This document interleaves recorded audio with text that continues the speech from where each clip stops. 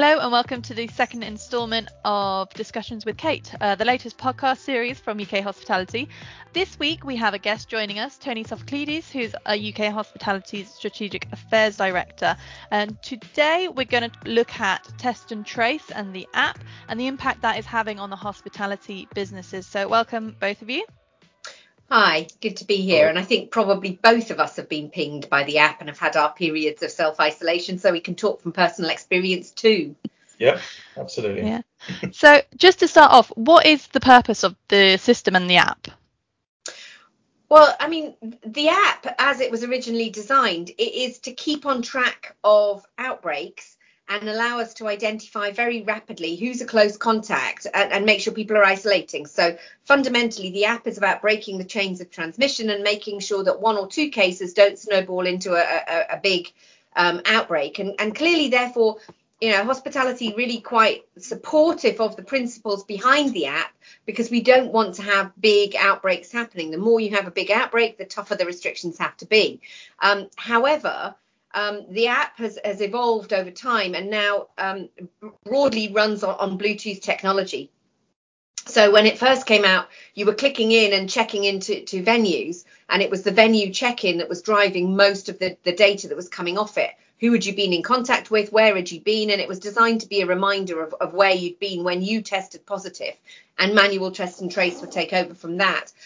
With the Bluetooth piece, when you're moving around in general public, in transport, in your everyday life on the street, the Bluetooth pings. So your phone talks to somebody else's phone. And if that person's phone belongs to somebody who tests positive, you're automatically sent a notification, an app notification, which is why we've seen such a large number of cases increase. And so, Tony, I think when you were pinged, you know, you couldn't identify a point at which you'd come into contact with somebody that you know had tested positive.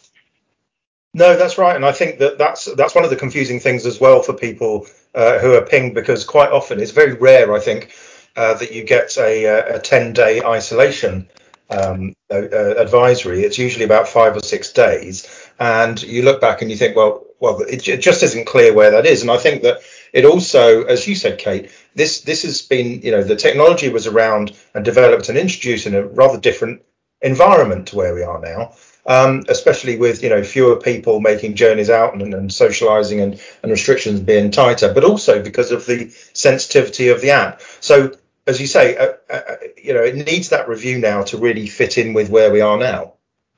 Yeah, and I mean, it's almost impossible for anybody to get a 10-day isolation through the app, but because it is historic encounters. And I think that's what people fail to understand, that there's two elements to NHS Test and Trace. There's the app, and there is the test and trace structure that sits behind it, where somebody personally picks up the phone. So if you test positive, there is still this infrastructure that asks you as a person who's tested positive, where have you been, where have you worked, who have you had close contact with? But it's a very nuanced approach, because it asks close contact, and that's still closer than 2 meters for more than 20 minutes. So, you know, you can have that sensible conversation. The app, the sensitivity of Bluetooth isn't nuanced enough to be able to pick that up. And therefore, you are getting lots of notifications that are coming through now that are just potential exposure as opposed to confirmed contact with. So that is essentially the difference there, is with the app, it is you may not have. And that is why government are saying that's an advisory. Is that correct? That's correct. I mean, the government, I think, is in the process of revising that guidance note, but for the purposes of sort of managing staff and managing our own personal experience, the government is saying a notification through the app is potential exposure. You need to look at your exposure. You need to know what you've done.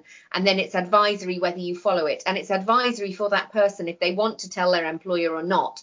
Now, as an employer, if somebody comes to you and says, I've been notified, I need to self-isolate, I want to self-isolate, you can't force them to come back into work. But you can ask them to show you a screenshot of their phone that proves that they've had a confirmation that they need to or are advised to. And that will also show you the days. And that's really important. If you're making a claim for statutory sick pay or furlough when you put people on self-isolation, you really do need to know how many days. And I think that's the next iteration is sort of making sure you're not doing it for 10. You're doing it for the small amount. But yes, it's advisory. You've got to have potential exposure. Think about it carefully. Do you want to do anything? If you're called by phone, text message, email, you've definitely come into contact. So Jackie, our colleague, her son tested positive. She's a close contact. And therefore she is isolating for 10 days. There isn't any way around that at the moment, but it will be changing. And Tony, I think, we're both having conversations with government at quite a senior level, and the conversations in the media too, suggesting that this is a live discussion within government to make that self-isolation policy fit for purpose. Yeah, and I think that's definitely the case. They're listening. This isn't a sort of shallow, empty exercise. And I think that there's also across the board, realization that actually things have moved on, and that a review of this is a good opportunity to actually answer some of those questions that have come up. My wife, when I got pinged, and my wife and daughters didn't. And they were like, well, why is that then? How can So it's all those sort of things that it's another chance really to just set the record straight, but potentially, hopefully, start anew with a different set of criteria, and look at how testing, test to remain and test to release, can help us as a workforce. In the news, obviously, we've seen a lot of articles about businesses being affected by this. How extensive is the impact of businesses being alerted by the app? This is a growing problem, and I think once again hospitality was the canary in the coal mine. We were on labour shortages when we were suddenly finding that we had a higher number of vacancies, and we have been on absences. So I sit on a weekly call with the Secretary of State for Environment, Food and Rural Affairs, alongside colleagues from retail, food manufacturing and farming. 3 weeks ago, I was the only person talking about notifications through the app. This week, they're now reporting 20% absences as a result of the app. There's talk about, breakdown in the critical infrastructure, getting food onto shelves because of drivers being affected by it. The food manufacturers are potentially having to close plants because of the levels. And then I've just been talking to a couple of journalists who are saying that there's very high levels of staff absence across the NHS, across the police, and a lot of those big employers are now recommending and following it. Again, it's another change the government has made to the guidance, following the advice from NHS Test and Trace, are asking people in their workforce to pause the app while they are at work, because they're not in a customer facing role, they're in a protected environment, or their phones are in lockers or communal areas, and in those cases they're asking people to pause it while they're at work. And that's one thing that our businesses could do the same thing. But this is going across the whole of the economy. Over the course of 2 weeks, it's gone from the app taking one positive case and contacting 3 people to this week it's now one positive case and the app is pinging 7 or 8 people. And that's a reflection of the fact that we're out and about in the economy much more and in society. So it is a growing problem, a whole economy problem that we need to get right. Just to add to that, I think there's also that point that the total number isn't necessarily, it can skew our ideas of what's going on, because if you have 100% of, if you're a single site pub, so let's say, or hotel, and your entire staff taken out, that's it, you're closed. So it's not the same as having a pub or a restaurant or wherever, where 2 or 3 members of staff, you can probably get over that. So, that's part of the reason why the review needs to be done again. And equally, if you're running a restaurant, if your exec chef comes in, but your kitchen porters don't, you've got a real problem. You can't run the restaurant. You can't make it function. It's really giving us an appreciation of all of the way the team works together. But I do think, for operators on the call to beware, this is starting to feed through it and exacerbate existing labour shortages in the supply chain too. So it's having an impact on door security. It's having an impact on drivers. There are existing shortages there, and our supply chains are also vulnerable. And Tony, you mentioned the review the government is doing. What exactly is the government reviewing? Well, I really about how all aspects, really, from the sensitivity of the app and around to self-isolation as well itself. But I don't know exactly when we're expecting the outcomes of that, but it really can't come soon enough. And one of the problems that we have been, Kate started this the podcast by saying, of course, essentially, of course, we share the public health objective of the government because it's a public health objective, but also because we don't want to have to shut down again and things like that. And so one of the things that could be the worst possible outcome is that people start misusing or abusing the system by just switching it off, deleting it. That doesn't serve us well. So it's the review has to look at what it is that will be enough to keep people within the system, because it's really quite crucial. We know it's not going to be a legal requirement for the 19th for people to check in, but we're still going to, as an industry, encouraged to get people to check in. So it's really the review's got to be about getting that balance right between any changes to the app, any changes to the communications, and exactly, trying to keep as many people as possible inside the system. Yeah, and I think it is those three things that they will look at. It is live, it's right at the top of government, it is a priority issue. All the ministers we speak to are aware of it. But Tony's right. In addition to those 2 points that he mentioned, the communications, what is it you're actually advised to do, and making sure that all the collateral is consistent, because there's different messages in different parts of the industry, and the sensitivity of the app. The third element is the self-isolation policy that sits behind it. The app itself is not causing a problem. The self-isolation policy that sits behind it is causing the problem. So there's two key things that we've asked the government to do.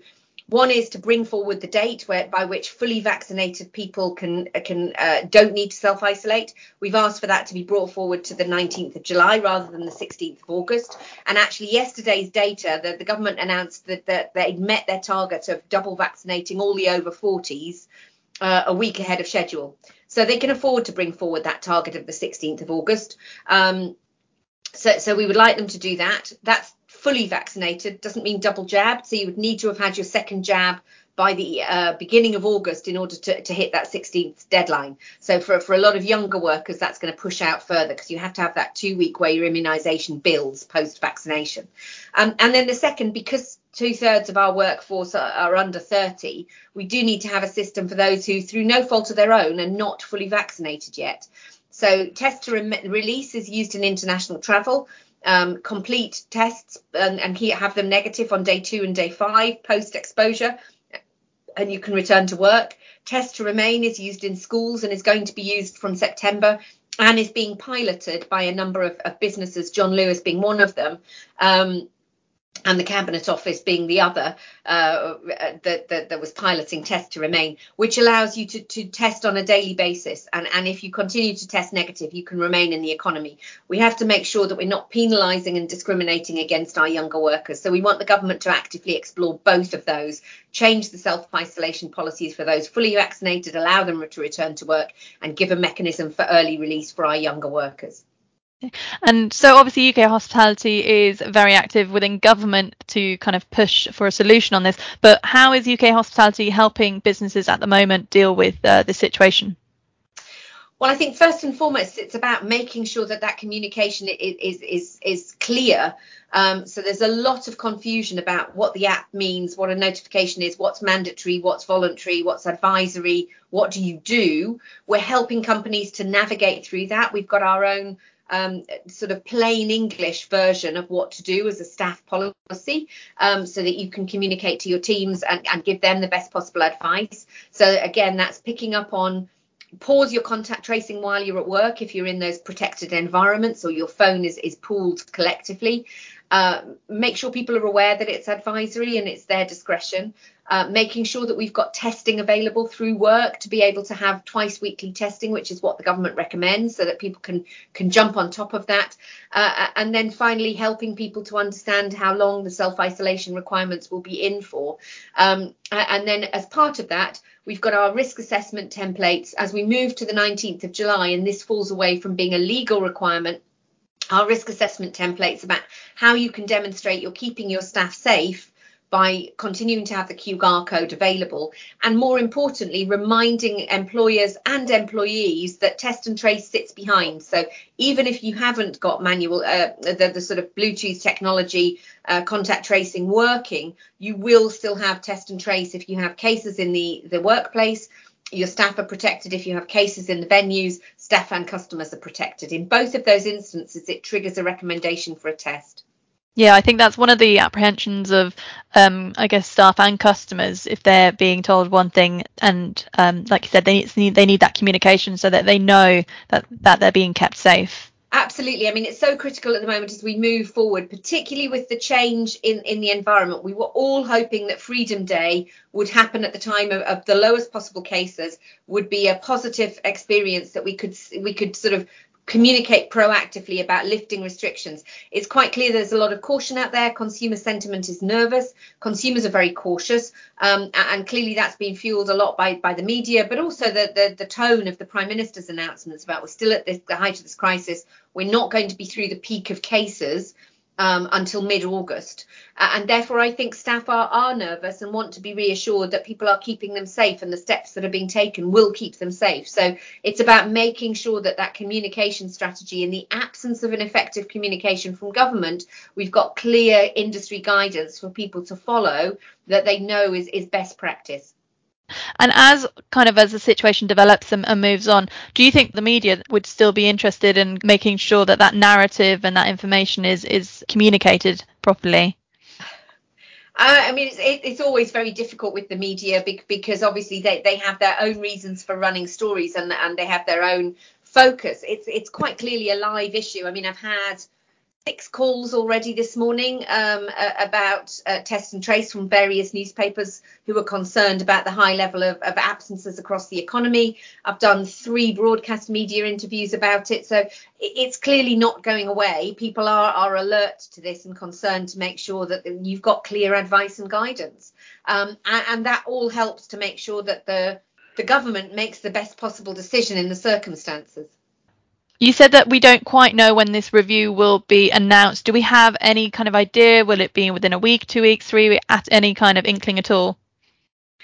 And not that, Tony, you might have more insight than me, but all I know is it's a really live issue. They're working at it at pace, and we would hope to get some information as soon as possible. And as soon as we get it, we'll pass it on to members. So the daily alerts, which Pernilla pulls together for us to make sure that you've got the best possible advice and guidance, that's where you'll first hear it in, one of our daily alerts. You'll get a daily ping. But it'll be a positive ping. I think the only thing we know absolutely definitively in terms of timing is that it can't come soon enough.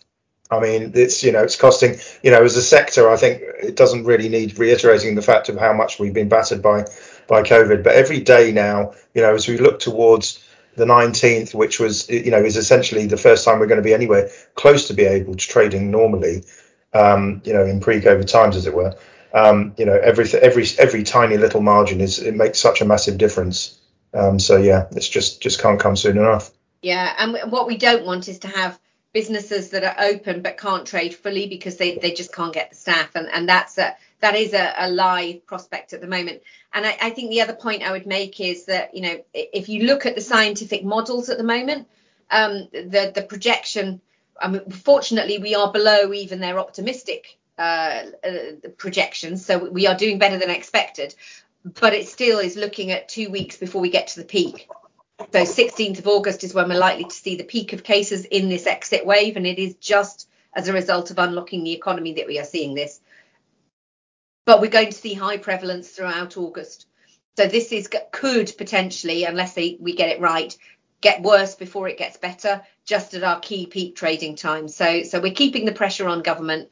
Every time Tony, I, or any of the rest of the team speak to officials or ministers, whatever the topic is, they can call us about salt and sugar taxes or COVID status certification passports or Brexit or any of those kind of things. We will always ensure this gets into the conversation to make sure we get resolution. I'm sure a lot of our members would be very pleased to hear that.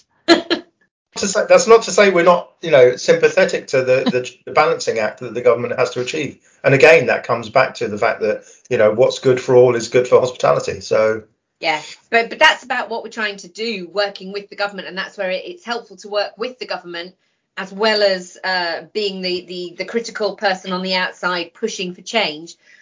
Because what we don't want is for anything to fall into disrepute, or the app to fall into disrepute or disuse. We need to make sure that we're continuing to keep our teams safe. Thank you. I think that's all we have time for today. So thank you very much for joining us again this week for our new podcast. I hope everybody has enjoyed this and will join us next week as well, when we will look at the latest issue affecting the industry that week. So thank you again to both of you for joining me today. Thank you. Thank you. Thanks. Cheers. You can find further details of what we have discussed on today's podcast on our website or the members portal, so make sure you head over there and have a look at the most recent briefing documents. Just type in ukhospitality.org.uk/briefings. We do have guidance there on the test and trace points, so have a look at that if you have a moment and that is of concern to your business.